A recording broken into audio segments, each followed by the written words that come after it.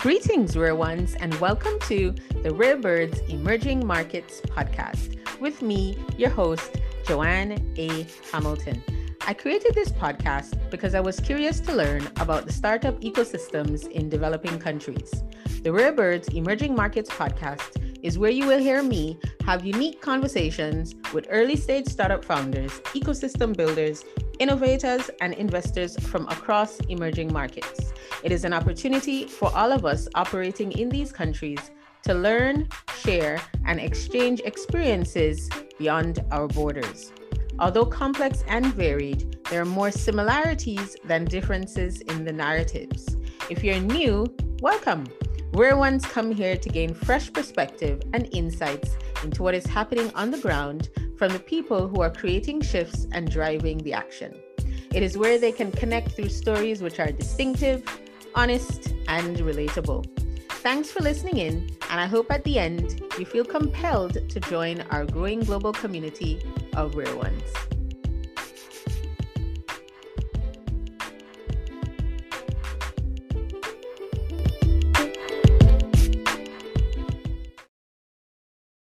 Greetings, rare ones, and welcome to the Rare Birds Emerging Markets podcast with me, your host, Joanne A. Hamilton. This is Series 9, Education and Adoption, Blockchain in Africa. We are now on episode number 186, which is titled Blockchain in Tunisia, Leveraging Local Talent to Serve International Clients with Tarek Kamoun from Tunisia.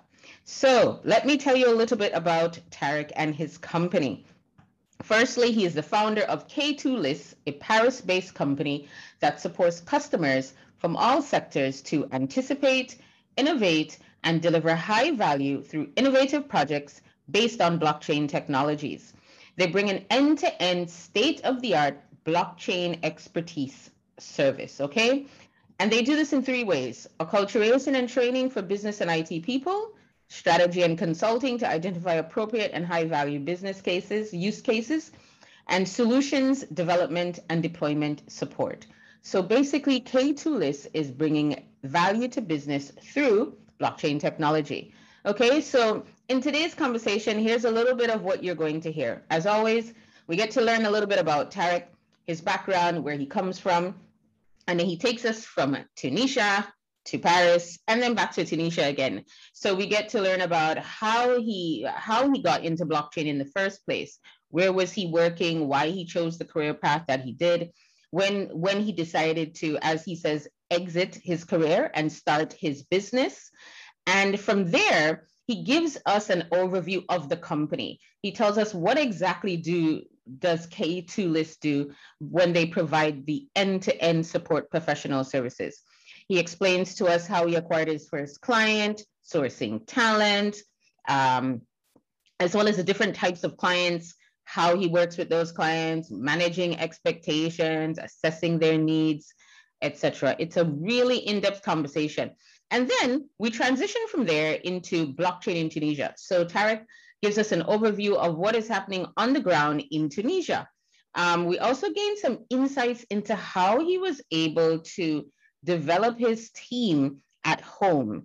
Tarek's team is based in Tunisia. However, clients are based outside of Tunisia. So this is where the leveraging of local talent comes in. So it's really good to hear how we went about doing that and how he has been successful thus far at managing and developing this team and providing a quality service. So it's really insightful. And then finally, we end with lessons learned. And I really appreciated the lessons that he offered. And I won't give them away. I won't spoil it, but I think you will as well. So as always, I will see you at the end. Bye for now. Greetings, Tarek, and welcome to the Rare Birds podcast. Hi, Joe. Thank you for inviting me. It's a pleasure to have you on the podcast with us. So how are you doing all the way in Tunisia? Oh, I'm really fine here in Tunisia. The weather now is good, and it's a good conditions to work well, let's say. I know, I can imagine. Brilliant. Okay, so you're joining us to talk about blockchain So tell us a little bit first about your background, who you are, a little bit about growing up in Tunisia, all of that good stuff. Yeah, of course. About my background a bit. So I grew up in Tunisia, and I lived in Tunisia until, in fact, my, let's say 18 years old. So it's my high school diploma. Okay. And then I moved to France, and we will talk about that, I think, later. Yeah, yeah. about this move, because I'm not the only one to do it, and it's a really important point. But then I moved to France to follow, in fact, a software engineering master degree. Okay. So I did that during 5 years. I was in Rennes, so it's in Brittany, in west of France. Okay. And just after my master degree, I directly started to work. So it was enough for me, 5 years of study. That's And a I long joined, time. So yeah, it's a that's long the time. combined bachelor's master's degree, right? The 5-year Yeah, degree. Okay. exactly, Okay. exactly. So it was a 5 years degree. And just after that, so I was a software engineer, and I wanted to evolve in the IT consulting space. So I had, let's say, two options or three options. One is was more about, research and development. The second one is more about being a software developer. And the third option was more about doing IT consulting. And that's the third option I chose. And I directly joined a Parisian IT consulting and management firm. And I stayed with them during 10 years. So it's a long period. Wow. Okay. Yeah, it's a long period. And in fact, during these 10 years, basically my work was to support small and big companies in their digital transformation journey, in fact. And my activities were both, it was about IT consulting. It's one, let's say, main activity. And the second one is enterprise architecture activities. So the people that are really familiar, let's say, with the information system and the IT, they know the enterprise architecture role. Otherwise, we say it's IT consulting, it's more general. Okay. And to be more concrete, two parts of the job that I did. One part was to take the business populations in the companies, so small and big, to understand the new technologies and how they use them to improve business efficiency or to develop new usage for their users or for their business.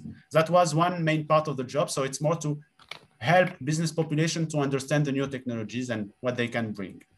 The other part of the job was to help the IT populations of these companies. And their goal was to understand to understand the new technologies. But what is important for us, this IT population, is not how to improve the business efficiency or how to develop new usage. It's a business problem. The IT population, they want to understand the new technology, to learn or to understand how to adopt them and what's the impact on the information system that they are already managing, because they already have some IT and they want to know, okay, this new technology, how it will disturb what they already have. That's the second part of the job. So okay. I did that during 10 years. So working with business populations and IT populations from small and big companies, and always being, let's say, trying to be the state of the art of new technologies. And so basically, I met the blockchain technology in this journey. Right. And we can say I fell in love with it because it's the first technology. When you are talking to IT population, you must talk about business cases. And when you are talking about business cases, you must talk about the IT part. So you are able to do a kind of 100 degrees, from end to end discussions with people. And you have no more this kind of separation that I had before with business populations on one hand and IT population on the second hand. Now you discuss with both around the same technology. And so I fell in love with this concept, and I decided to leave my IT consulting firm, the one where I worked during 10 years. And I decided, now it was in 2018, to create my blockchain startup, which is called K2Lis. And I created it in Tunisia first. And then I created also in France because I'm living between both countries. And it's basically a blockchain specialized startup. And I think we will talk about it a bit more after in this conversation. Yeah. But that's my journey, let's say, my background from my high school diploma in Tunisia, and then the IT consulting experience, new technologies, and finally I stopped. Let's say I did an exit from my IT consulting firm to dedicate myself to blockchain. I like that. You did an exit. Yeah. You speak in startup lingo. You know, when you laid out you said you had the three options of where your career path could go, and you chose consultancy. Was there something that was very appealing to you about consultancy? Was it because it was more the business side, or why did you choose that in particular? I'm just curious. As opposed to being like an engineer, you know, like working in the actual, like in a, say like an IBM or you know, something like that within the company, working on tech itself.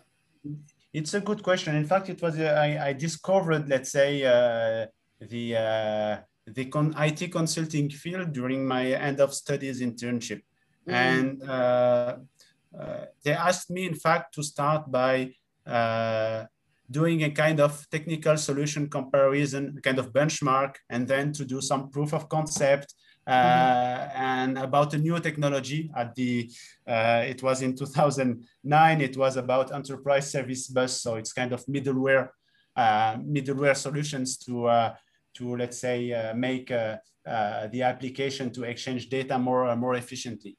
And I like the approach, in fact, to be in a kind of advisory position from an IT perspective. I mean, within this context, we had a client, and he has a problematic, which was to enhance the data exchange efficiency. Yeah. And at this moment, the new technology was this enterprise service buses. It was a middleware technology. And the approach was to study them, to do a technical benchmark, to do a proof of concept, to prove that these technologies will bring some value to the client IT problematic. And I like this approach, in fact, to not being only on the development stage, but to be able, let's say, to cover from end to end the kind of problematic and doing this kind of consulting approach. And I opened my eyes. I say, okay, it's not only about software development. You can also have this kind of work, and it's called consulting, IT consulting. And so that's why I decided to move on this career path. Yeah, that's really interesting. And I like that you were working within digital transformation. So that means you were learning about all the new and disruptive technologies as soon as they were coming out. So yes, basically, exactly. Yeah. Exactly. So basically you were kind of at the edge of everything, which is cool. Yes. And I think you in the IT space, you have two kind of person. There are persons who want to be expert in something, and they want to go deep, really deep. And they have knowledge that is really, the value is this global, this knowledge on one field. And you have other people who wants to be more polyvalent, you know, more transversal, and they want to, to not dedicate themselves to one technology, but to be able to understand them all, and to not address one sector, but to be able to talk with them all. And so I was in this category. So both are good, but both they work well together. But you need both, in fact. Yeah. So then you took the leap, like you said, you made an exit and you started your own company, but then you decided to focus on that one thing, which was blockchain. So you told us about why you decided to focus on blockchain. Was there anything about the technology itself that you thought was maybe a little bit more appealing than, say, AI or some other disruptive technology? I was interested also by AI at this moment, but I found the blockchain more mysterious, let's say, and more let's say globally disruptive because it was really revolutionary from my point of view. And this decentralization way of thinking was really revolutionary from a let's say global economic point of view. The AI was good, and it's improving any sector and any businesses. but it's not, let's say, transforming the way you can think about the economy and how our organizations are structured and are working today. It's always improving. It's giving automation some new predictions, recommendation, automation. That's good, but it's not reviewing totally some models, and it's not doing an opposition between centralized models and decentralized models, which are a new way of thinking. And for me, AI was really nice, really deep, how to use the technology to improve what you already have.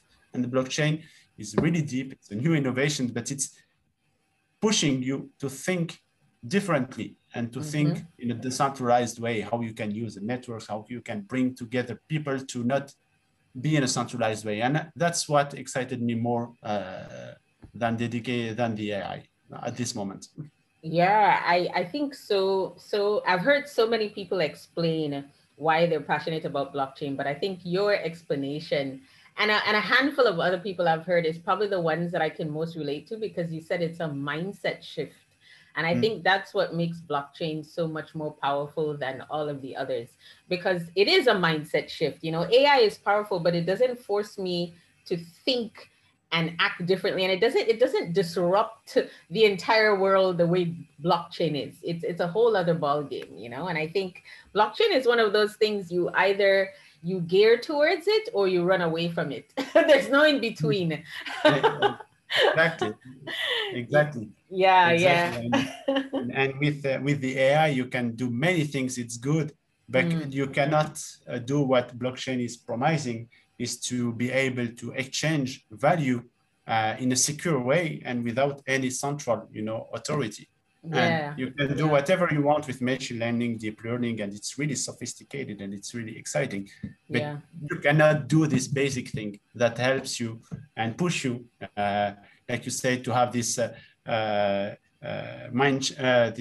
this shift, this mind shift. Yeah, definitely. So let's talk about your company then. So tell us a bit more about your company and how you work with your clients. And wait, I do want you to say one thing too, Tarek. What was it like? Tell us a little bit what it was like getting your first client. Was that difficult, or did you steal clients from your old job? No, no, it's not the case. I'm just joking. Yes. No, maybe some of my ex-bosses or manager will listen to this podcast, so I can't even say yes if it was true, but it wasn't true. Okay. No, in fact, it was so K2List, it's my blockchain startup, and our ambition, and it's describing our activity, is to be able to support from an end to end our customers. So from end to end, that means we start at the beginning of the blockchain journey by doing trainings on blockchain to make people understand the technology. And then we step by step move on the blockchain journey by making ideation, how to find the good blockchain use cases in an ecosystem and select which one will have some more business value than another one. And then we continue to move on this blockchain journey with some, let's say, more design stuff with IT design, and we finish by IT development. So basically, we develop blockchain-based applications within my startup K2List. And that's what we call an end-to-end support. We start at the beginning of the blockchain journey, and we are able to help the companies, our customers, our clients, to go until the other end of the blockchain journey and to push into production to make their solution live in order to anticipate, innovate, and create value with blockchain technologies. So that's our main activity. And I will talk about some projects and how the first one we get it. Just before I introduce the let's say second activity that we have in parallel, and I will also focus on it. We did some consultancy and IT developments, and then we get this blockchain expertise, and we say, why don't we develop our products? And we believe that this blockchain technology has a real potential to serve the financial inclusion cause. And we started thinking with we started like some brainstorming and thinking with a partner in Mali who was working in a microfinance institutions. And we said, how can we use this technology to help this kind of financial institutions which are dedicated to unbanked people? And so with that kind of brainstorming approach, we defined a project vision for a blockchain-based digital platform for microfinance institutions. So this is our more product journey within K2List. But I will come back to this one a bit later. Okay. If I come back to our first activity, so professional services, so end-to-end support on blockchain technology, how we start with network connections. And I met one blockchain startup, which was at a French blockchain startup, which was at his beginning. And they had the idea and they said, okay, now we have to move onto our MVP development. And we have the project visions, but we don't have the IT skills, the IT resources for the blockchain part of our applications. So I said, okay, but I'm passionate about this technology, so why don't you wait a bit, and I will constitute for you a kind of 1-2 blockchain engineers small team, and we will do this project for you, and we will improve our knowledge on blockchain, and it's a kind of win-win deal. And you know, in the startup ecosystem and startup journey, we always say, whatever it's product developments or it's, let's say, more let's say professional services, they always say get customers before you have a product. So finally, it's the same on this kind of professional services activity. It's not a product, but let's say we get the client, and it was a kind of close clients because it was direct connections, but it was a kind of win-win deal. We did the project like for not much for them. We get the knowledge on the blockchain technology through a real use case and a real project. And so we helped each other finally.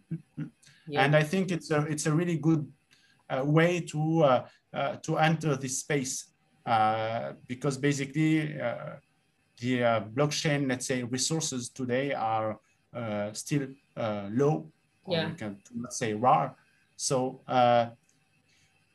you can choose to, let's say, train them or recruit them or try to train your software engineer to become a blockchain developers, or you can try to find another startup like mine, which is in this kind of win-win approach. They want to get some first project references. They want to do whatever they can to develop your projects, and they want to learn the blockchain technology in parallel. And from your side, it's a kind of win-win deal because you will have your MVP, and you will be able also to share the knowledge with the future team that you will onboard progressively, and to not stay, looking for a kind of a blockchain engineer with 4 years of experience that you won't find in the next 6 months. Yeah, especially in the blockchain field, it's also new, so it's hard. Number one, there's so few blockchain engineers in the world. And then number two, there's so few senior blockchain developers in the world. So the odds of finding someone, it's quite low. It's quite low. Exactly. And sometimes you find some like job orders that are really not serious, saying we want a kind of a 7-year Solidity engineer, but Solidity and Ethereum appears not 7 years ago. No, they haven't been around that long. It was 6 years ago, so it's impossible what you are looking for. So it's kind of something that makes people lying a bit. Yeah, definitely. And the thing about what you did is you start with that one client, and then from there you build, because like you said, it's a win-win. You have a use case and they have theirs, and you just build upon that. And before you know it, you have a stream of clients that you're working with, right? Exactly. That's how we did after this first project. So then we try to move on. So we get a connection through this startup with another startup. which was a friend of them, and they had also a blockchain product to develop. So they recommended us, and so we did a project for this second new startup. And then once you have, two real credentials, two projects references on the blockchain space, you can start, going to see, let's say, people who are not in your network, and you are at this moment you are more legitimate, and you can say, okay, you are looking for blockchain's expertise. We have done these two blockchain projects, and it's two real projects for these two startups that are doing some communications. They have the website, they are trying to raise funds, the projects are working, and you are credible, in fact, at this stage. Yeah. So are your clients a combination of, you work for sort of SMEs and more established companies, and you also work with startups? So we started to work with startups because it was easier for us to be connected with them. And we were sharing, let's say, the same way of working in an agile way. And we are also sharing, let's say, the same startup journey. Finally, they are trying to move on to develop their business, and we were in the same position, but not in a product development scenario, but in a professional services scenario. And so it was easier for us. And so we started with startups, and then step by step, we tried to reach, let's say, more or bigger clients, and to move on to SMEs, and then to real big companies progressively. Yeah. The end-to-end service that you mentioned, is that a gap that you recognized when you were working with your first company, that there were no end-to-end services? Because usually when you're in a consultancy, right, you work on like a piece of a project or a part of the project, but you don't see the whole thing, right? Yeah, but you are totally right. And it was one of the reasons why I left. I was also a bit frustrated to not be able to go until the other end.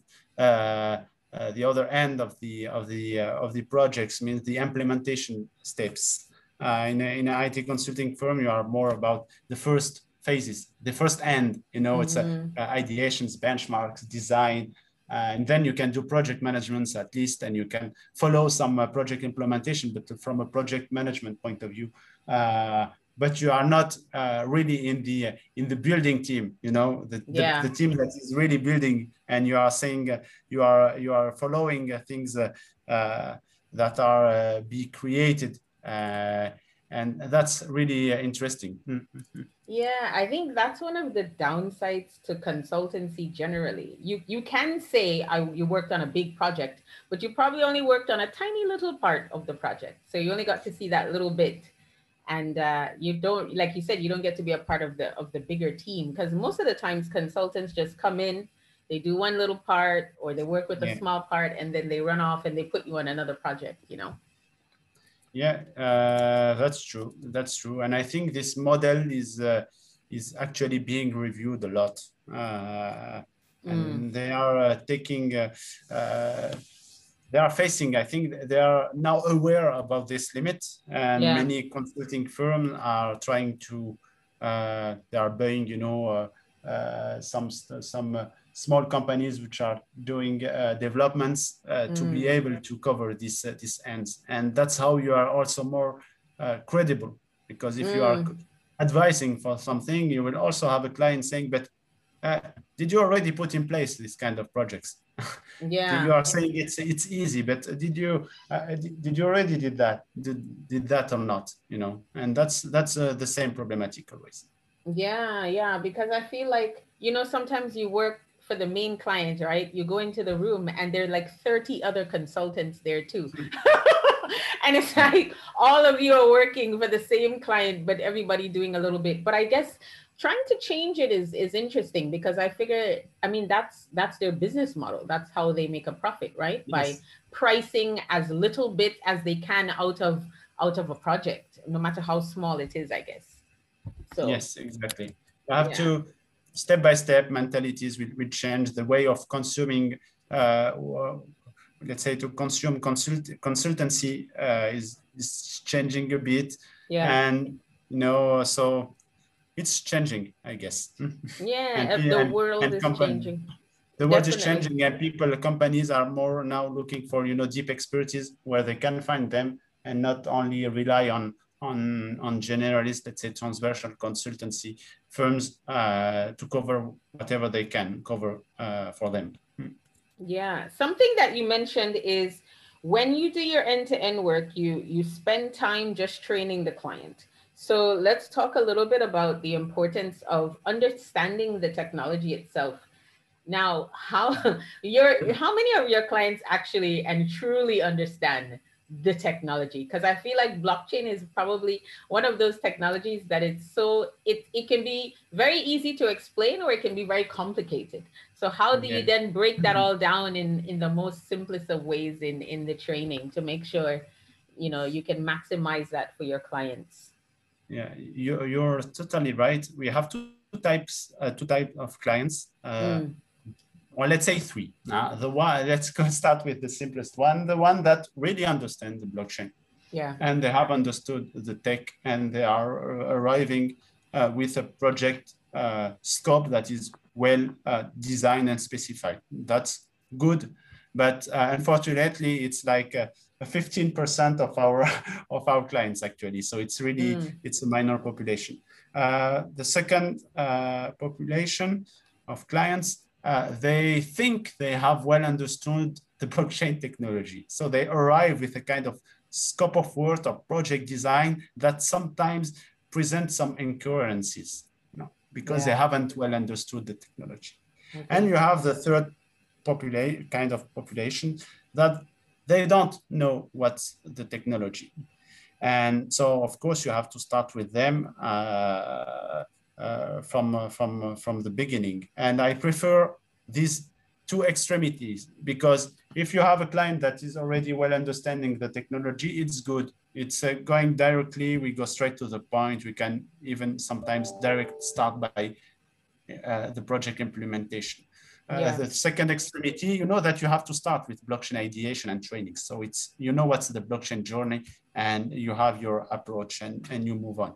The population in the middle is more complex, because you lose many times, because you think at the beginning that they have understood the technology because they already have a kind of project vision, and then step by step you realize that it's not the case, and you discuss many points, and instead of starting the developments, you are reviewing the design at the same time, and you are saying, but why don't you include this kind of blockchain benefit or digital capabilities in your scope? You say, oh, you're right. And so it's kind of a big agile brainstorming, and you are losing finally many times at the beginning. So you have to be patient.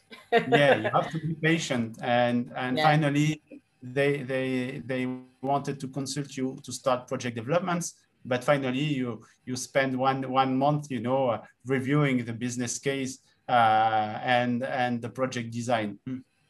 Yeah. And so there is a big importance of understanding this blockchain technology, because specifically in this field, in this technology, you have a kind of, we can say, a direct mapping, direct correlation or link between the tech and digital properties of the blockchain and some, let's say, business use cases. I take an example. It's really important to understand the key properties of the blockchain, like transparency, like immutability, like intermediary free, because they will drive, in fact, they will drive directly your business use cases that you will determine, and that's really important. Yeah. And so that's why we try to always start by, even if projects they arrive with a kind of scope of work, we always try to advise and say, why don't we start with a kind of blockchain use case challenge? We will review it together. We try to give you some, or we can say it's really good, or we can challenge your use cases. You have, in fact, for this, you have to understand the origin, and it's really important. Each time I have a new client which is not really aware about what he can do with the blockchain technology, I always start by the origin and fundamentals of the blockchain technology. And I start with the Bitcoin history, just to introduce and to understand why this technology appeared. It was to, to be able to exchange the kind of digital money, cryptocurrency, in an intermediary-free model.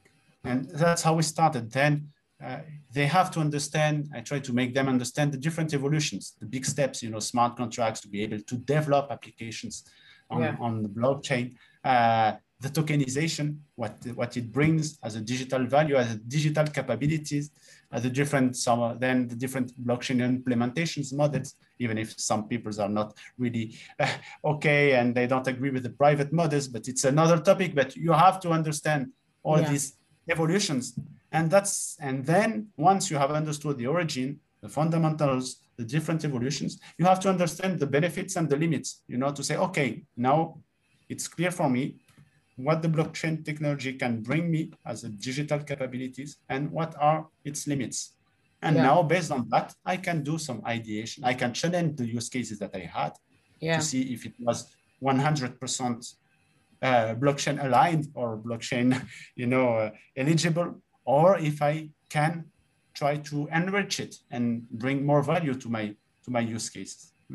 Right. Do you do so is this a standard training that you do for all of your clients? You take them through everything that you just mentioned? Yes, we try to push that as much as we can. We started our training activities with, initially it was really more technical, and we started with engineering schools because we were more close, let's say, to this to this ecosystem. Right. But then we quickly understood that it's not a technological approach that we need to have when we want to explain the blockchain technology, but we first must start with the origin, the fundamentals, the properties, and then we can move on the technological part, the development and so on. And so we started with engineering schools, and then we moved. We make this training activity evolving, and now we are doing it with any clients, with companies, with business populations, or with IT populations. And now we start always with the same history, origin and fundamentals, different evolutions, and benefits and limits of this technology. Then we move on. If it's an IT population, if it's software engineer schools, we move on some let's say more technical stuff, but we have the same initial story now, and we think it's an approach that is working because we have good feedbacks until now on that. Yeah, I was gonna say your clients, after they go through this initial training, I guess for a lot of them it's a big eye opener. Even for those who know or who think they know, they learn a little bit more and they realize, oh, okay, this is how it all began. Yeah, exactly. Once they have understood how all this begins, what are the benefits and limits of this technology, we then move on by a kind of panorama, a kind of worldwide blockchain use cases overview. Right.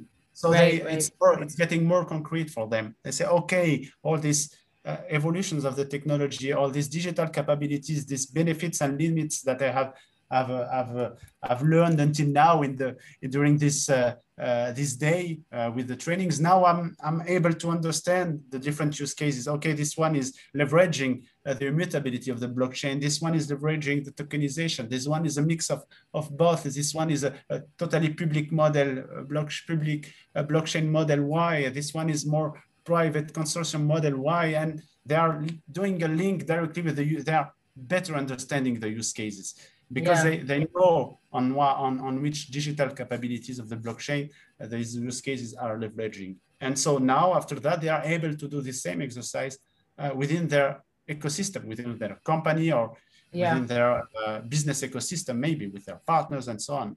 Or even to have some new ideas because they want to launch a new project and they want to have a startup journey for themselves. Right. Now, you move from there to business design. So I'm curious about this part, because is it kind of like standard design thinking, or is this something a bit more complex that's sort of very tailored to your client and the exactly what they're looking for? Yeah, I see your question. So about blockchain, what you can call blockchain business design, you will find many maybe different definitions. The important thing is what we do, what we put behind. From within K2Ds, what we do when we start the, let's say, blockchain business design stage, we start with some, let's say, preliminary questions. In the literature, you have many blockchain decision trees. Sorry. Yeah. Okay. And the difficulty is that they are all different, and you can find an infinity of blockchain decision trees. Okay. So finally, anyone is lost within this blockchain decision trees. Yeah. And I'm not sure it's always the good approach to enter the blockchain ideation and use case challenges, because it's too much. You have a direct exits. It's one direction or another one, and then you exit and you say no. So it's too much like robot thinking. Okay. It's not flexible. I understand. And I don't remember how, but I find something that is called a really interesting framework. It's called the Oxford Blockchain Strategy Framework. Okay. And which helps evaluate the suitability of blockchain for a particular project. And why I appreciate it, because it's bringing 5 or 6 business-oriented questions, and they are not worrying about the technical side of the blockchain. And just, having 4 or 6 questions, business-oriented questions. And they say, if you answer yes to one of these questions, you should start seriously considering using blockchain. And I love this approach. And some questions I have 2 in mind. They say, is there a predictable, repeatable process that lends itself well to automation? You say, okay, it seems to be a kind of basic business-oriented questions. But when you know, and when you know that these questions is including in a blockchain strategy framework, you know that if they are asking about a predictable and repeatable process that lends itself well to automation, you know that behind they are thinking about process automation and smart contracts. Right. So this is a kind of business questions, and they are asking sometimes, is there they say, is there value in an immutable record, or is an immutable record a requirement? Just asking this question. And you behind that, you know that they are talking about the immutable ledger, the traceability, the audit trail that can bring the blockchain. Remembering that value is not only monetary, is there an element of value transfer within your use cases? And you know that behind that, they are talking about maybe tokenization and digital transactions with tokens that are transferring from one part to another one, and you want to secure this type of exchange. So it's really purely, business-oriented questions at this kind of use, at this stage of I challenge a use case, or I try to find a new blockchain use case within my ecosystem. So this is the first step of what I call the blockchain business design. Is there ever, because this is suitability, is there ever an instance where it's a no and you can't help them, or they realize that there is no suitability, blockchain can't suit their company or their project or anything like that? It can happen. Sometimes people are a bit frustrated, saying, oh, I don't have any blockchain use case. See, it's not a problem. You are not obliged to use this technology. And sometimes it appears because with the blockchain technology, you can whether improve efficiency of the business process that you already have. Right. And on the second part, you can create new usage, new markets, new products.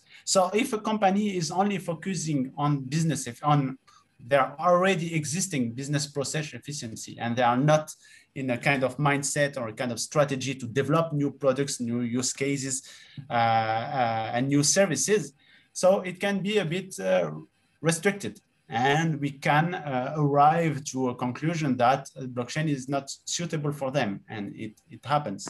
Yeah. If they are open to create new services, we always find a new blockchain use case that is innovative.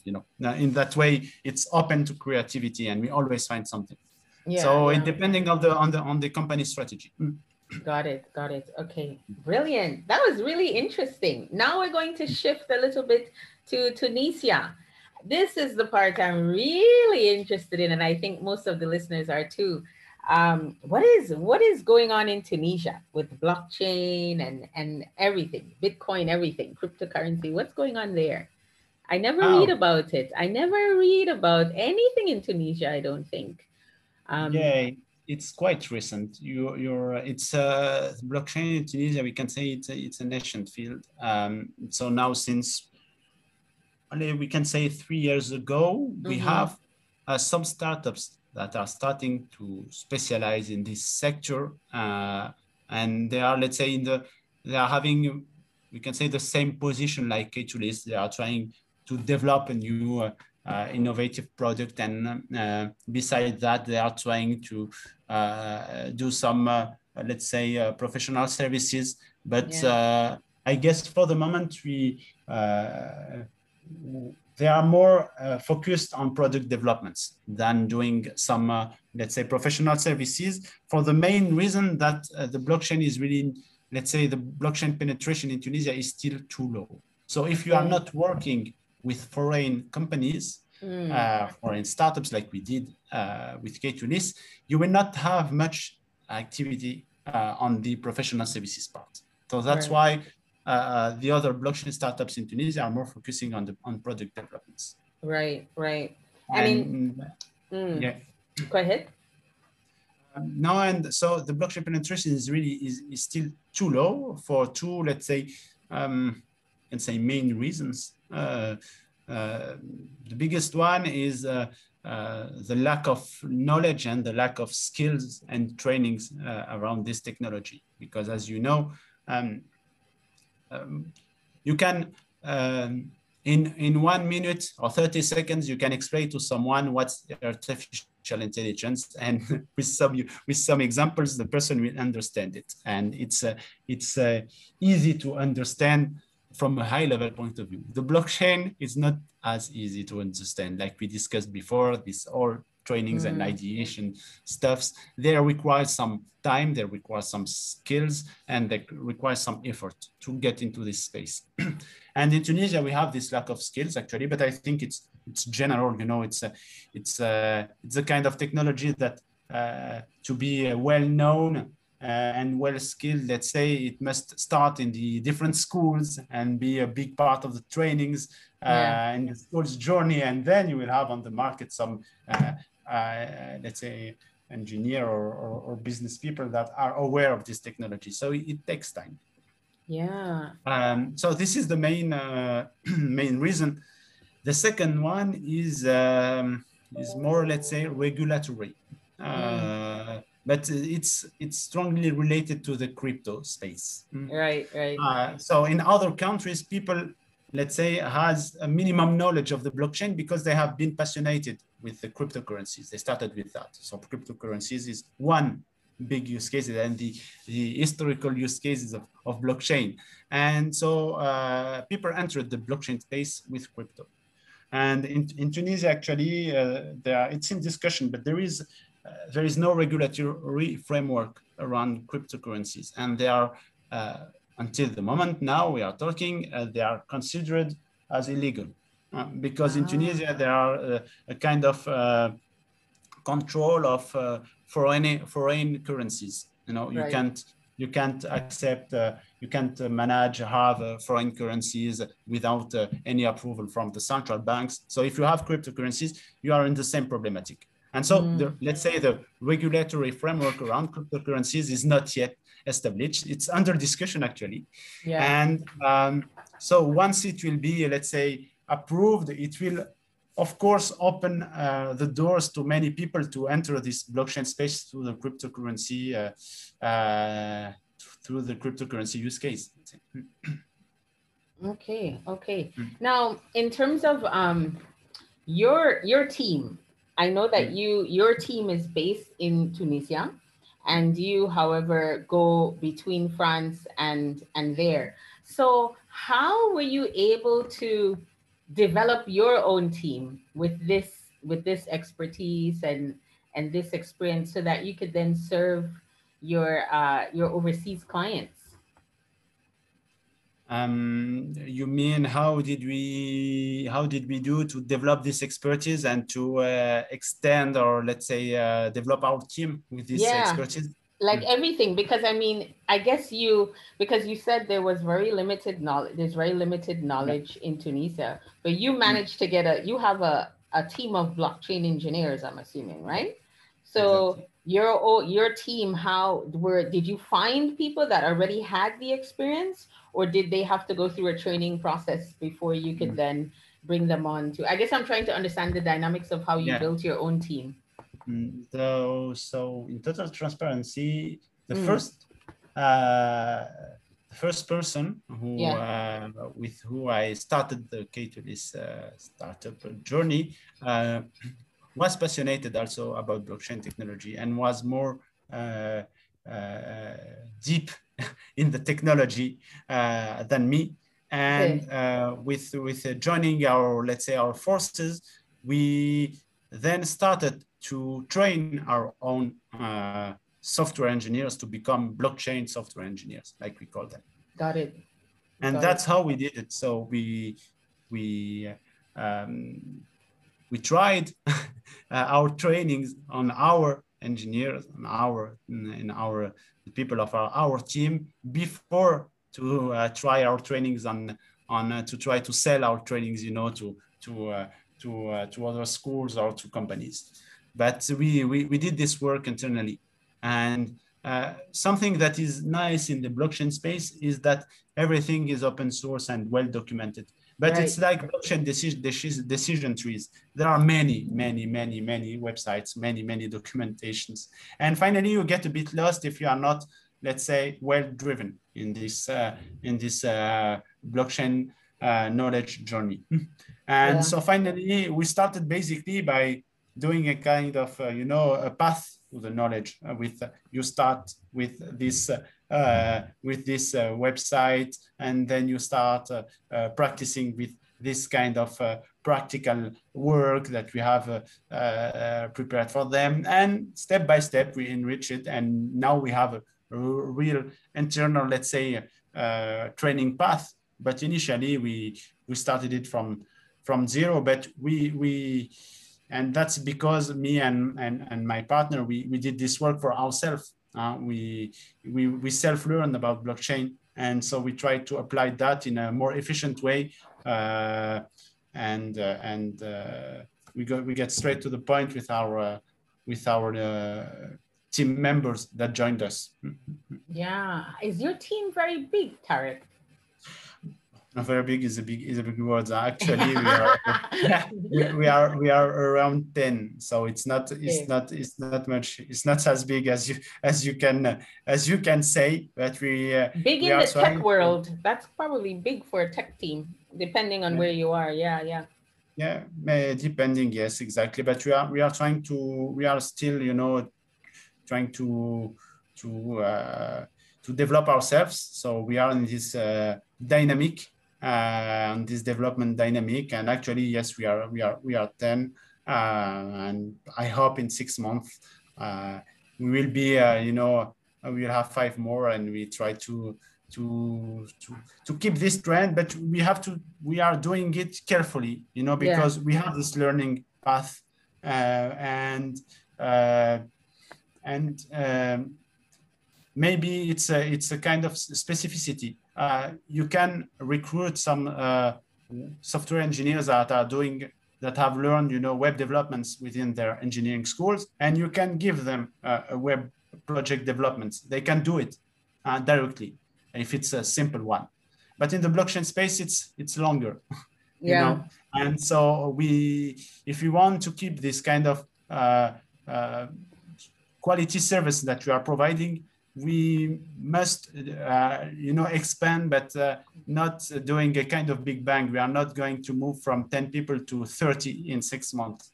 If we want to ensure always we are in the top management, let's say, of the startup, even if you have not a hierarchy, but the top management is trying to ensure the quality of other projects. So we are not scaling in an uncurrent way, let's say. We don't want to let's say, to sacrifice, the quality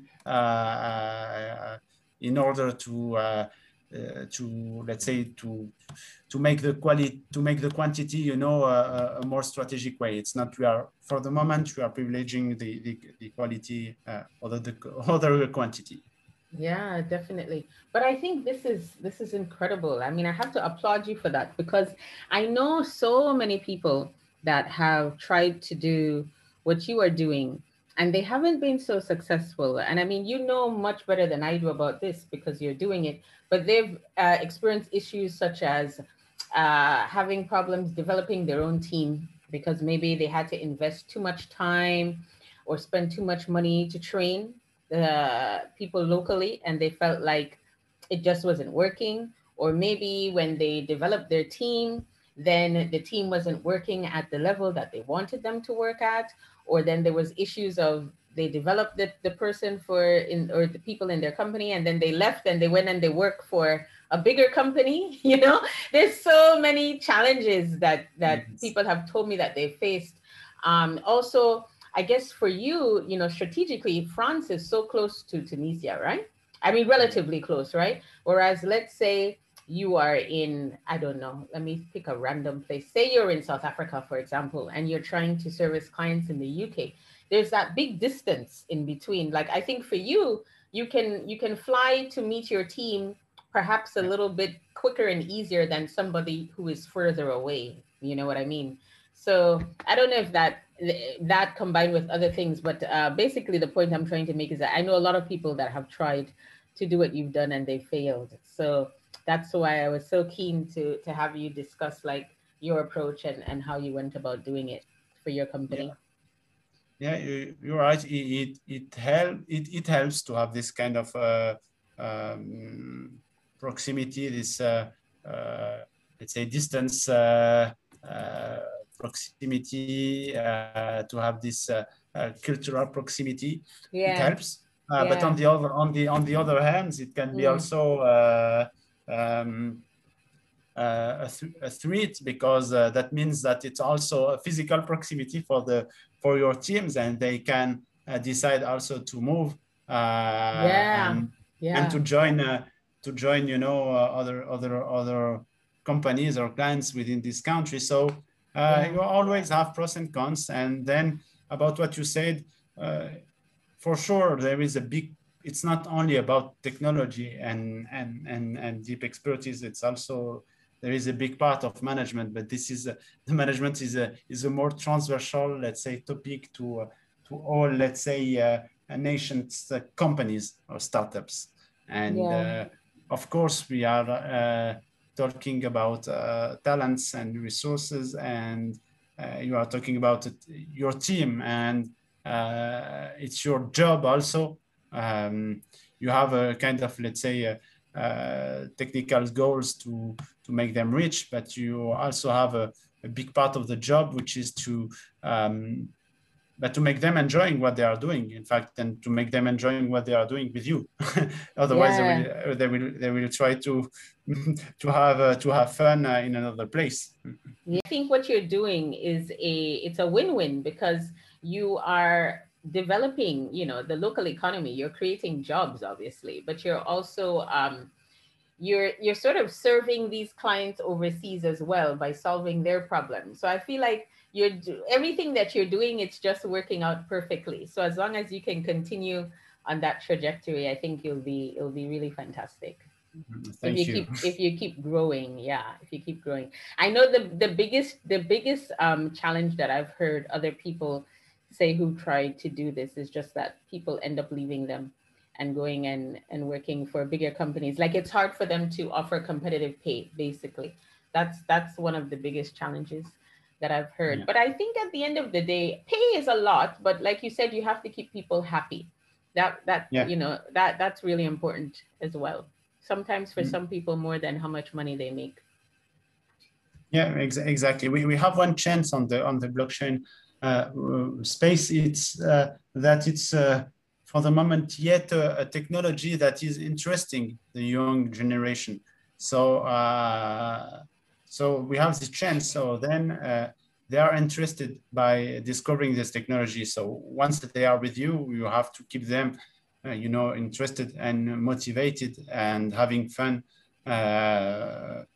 Working with this technology and the projects that you are able to bring for them. So that's it. Definitely. It's essential. Yeah, for sure. Final question for you. What lessons have you learned from your entrepreneurial journey that you would like to share with us? It's a good question. Yeah. I'm still personally learning month after month, week after week. Yeah, for sure, for sure.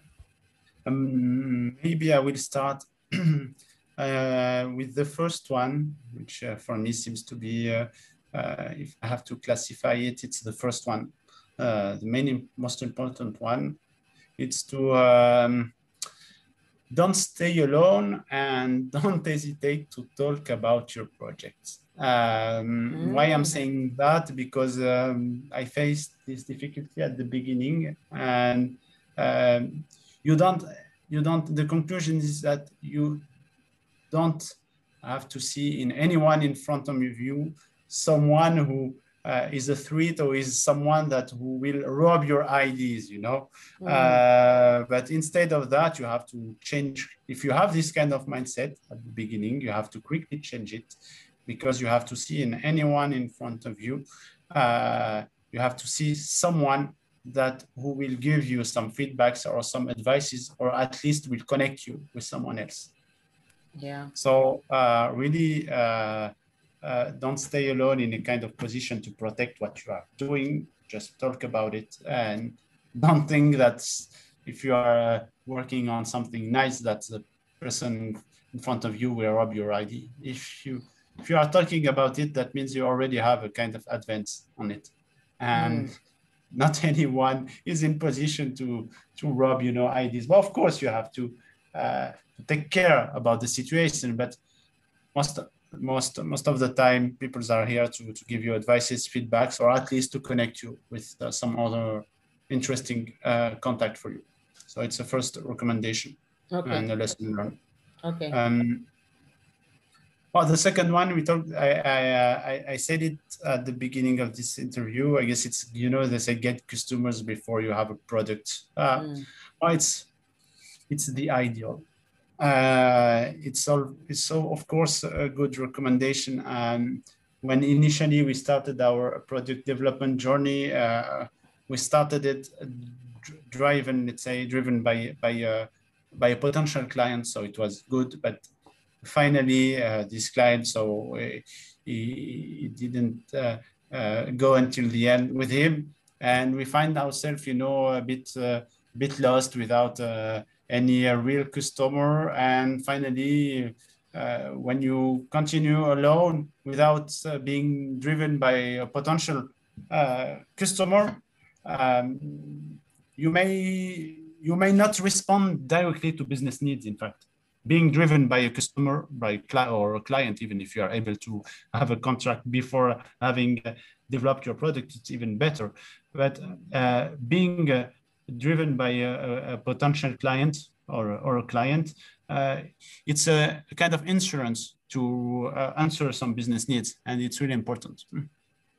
Okay. And the third one, okay. I would say,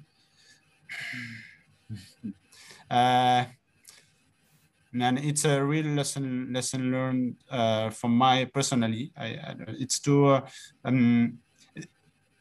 often they say accept failure, you know, but it's not only about accepting failure. It's about sometimes don't get caught up in a sinking boat, you know, like Titanic. Sometimes you try to remain and to resist and to give more energy, and you won't fail directly, but maybe you will fail in 6 months or in 12 months. But sometimes you have also to be realistic and save time and money also, and say, okay, I stop. Let me think a bit. The direction in which I'm putting many energy is not moving in a good way, you know. And so sometimes you have to don't wait until the final failure and accept to change your cap, you know, and don't stay, you know, in a sinking boat like Titanic. Yeah, you know that. I love that. Like the sinking Titanic, it's true. You have to know when to move on. I guess sometimes it's not moving on. Maybe it's that pivot, as they say, or pivot. Exactly. Change to something else. And I guess, yes, it's something that is important, and to not try to persist on what you already defined, and always be able, in fact, to put yourself in question, and to put your project and your product and your vision and your strategy in question, in fact. And you have to do that frequently, to not persist on the same direction. Even if sometimes it's okay, but sometimes you can realize that you are putting too much energy, and finally you are putting too much energy for low benefits, you know, and that's the worst scenario, because sometimes you are seeing some benefits and you are saying, I have to put more energy, but in fact you have already put a lot of energy, and even if you add more, you will still have low benefits. And at this moment, you have to say, okay, I have to change, to pivot on something. Yeah, that's such an important message. Know when to cut your losses, right? Exactly. That was brilliant. All right, Tarek, thank you so much. It was so lovely to speak with you. And I know that everyone is going to enjoy this conversation as much as I did. So, yeah, until next time, folks. Bye for now. Bye. Thank you.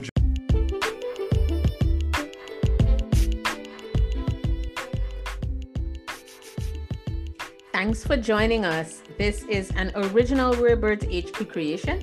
It was produced by Rarebirds HQ and is meant for informational purposes only. If you enjoyed today's show, let me know by writing a review, and do share it with your friends. Lastly, don't forget to subscribe to receive the weekly podcast newsletters, weekly news, and of course, more podcasts. Do visit the website at www.rarebirds.hq.com. Until next time, rare ones, bye for now.